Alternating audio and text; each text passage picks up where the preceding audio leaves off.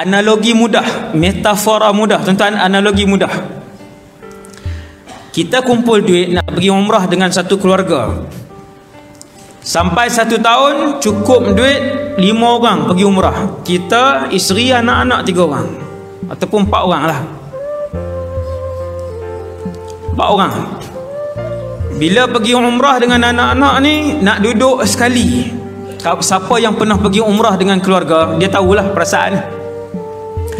Bukan sahaja di Mekah dan Madinah, nak duduk hotel tu satu bilik, nak duduk sekali, nak pergi tawaf sekali, buat umrah sekali. Kalau boleh atas kapal terbang pun nak duduk satu line. Kalau dapat jauh tak puas hati, rasa tak seronok, rasa tak seronok. Anak duduk belakang pula. Anak duduk 5 baris ke belakang, padahal masih lagi satu helikopter pula. Satu lagi kapal terbang. Tapi isteri duduk di depan, anak 2 orang duduk di belakang, dia duduk di tengah. Seronok tak? Tak seronok.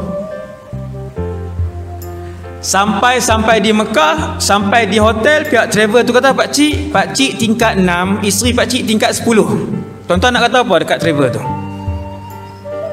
Pak Cik tingkat 6, isteri Pak Cik tingkat 10, anak Pak Cik hotel lain sebelah. Ni bukan saya buat contoh. Yang ni saya buat ni analogi, ini bukan contoh, benda yang betul berlaku. Satu keluarga pergi sekali 4 orang, tiba-tiba diasingkan, mengamuk pakcik tu, marah dia. Sebab apa? Sebab 6 hari nak duduk di kota Mekah, nak buat amal ibadah, nak keluar sekali, nak makan sekali, nak baca Quran sekali, nak tawaf sekali. Rasa tak bernilai 6 hari, rasa rugi 6 hari duduk di Makkah, tempat yang seronok, ibadah kepada Allah, nak ingat Allah, nak kembali kepada Allah, nak mohon kepada Allah. Tiba-tiba ahli keluarga duduk jauh, rasa tak seronok. Tuan-tuan yang dirahmati Allah, kalau 6 hari pun dah rasa tak seronok, apa perasaan tuan-tuan kalau duduk di dalam syurga, tiba-tiba anak 3 orang sedang dibakar di dalam neraka, wal'iyadzubillah. Tuan-tuan boleh seronokkah duduk di dalam syurga kalau tuan-tuan seorang saja yang datang rumah Allah untuk solat, sedangkan anak sampai hari ini tak semayang, anak sampai hari ini tak menutup aurat, anak sampai hari ini tidak taat kepada Allah dan Rasul. Nanti dia duduk asing, seronokkah? Tak seronok.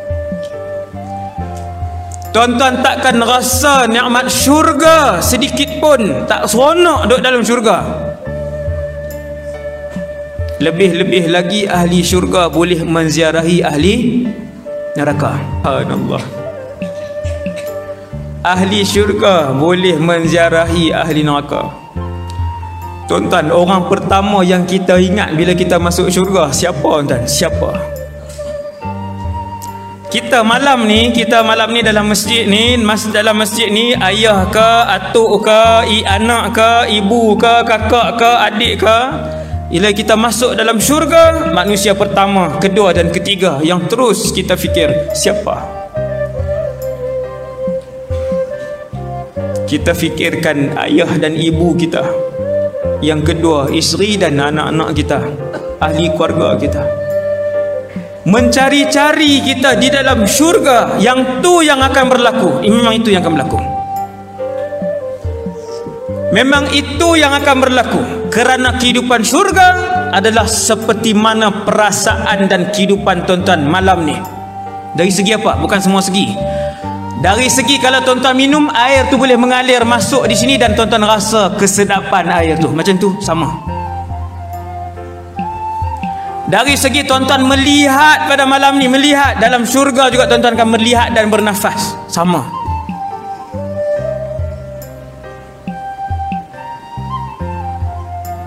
Maka bila masuk syurga, kelam kabut kita, hari pertama kelam kabut kita mencari ahli keluarga kita. Apa makna nikmat syurga kalau ibu kita dalam neraka, ayah kita dalam neraka, sedang disiksa oleh para malaikat?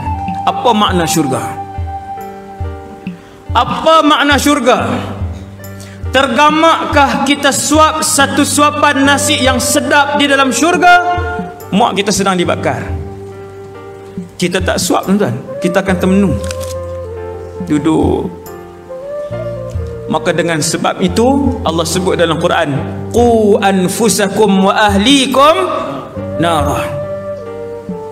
Wahai orang-orang yang beriman, pelihara diri kamu, wa ahlikum, dan ahli keluarga kamu, daripada api neraka Allah.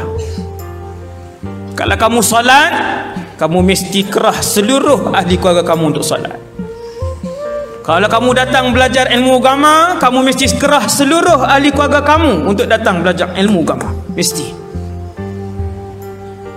Kalau tidak, duduk dalam syurga pun duduk. Tuan-tuan, kita melihat dengan mata kita. Anak kita dipotong lidahnya oleh para malaikat. Tengok depan mata kita.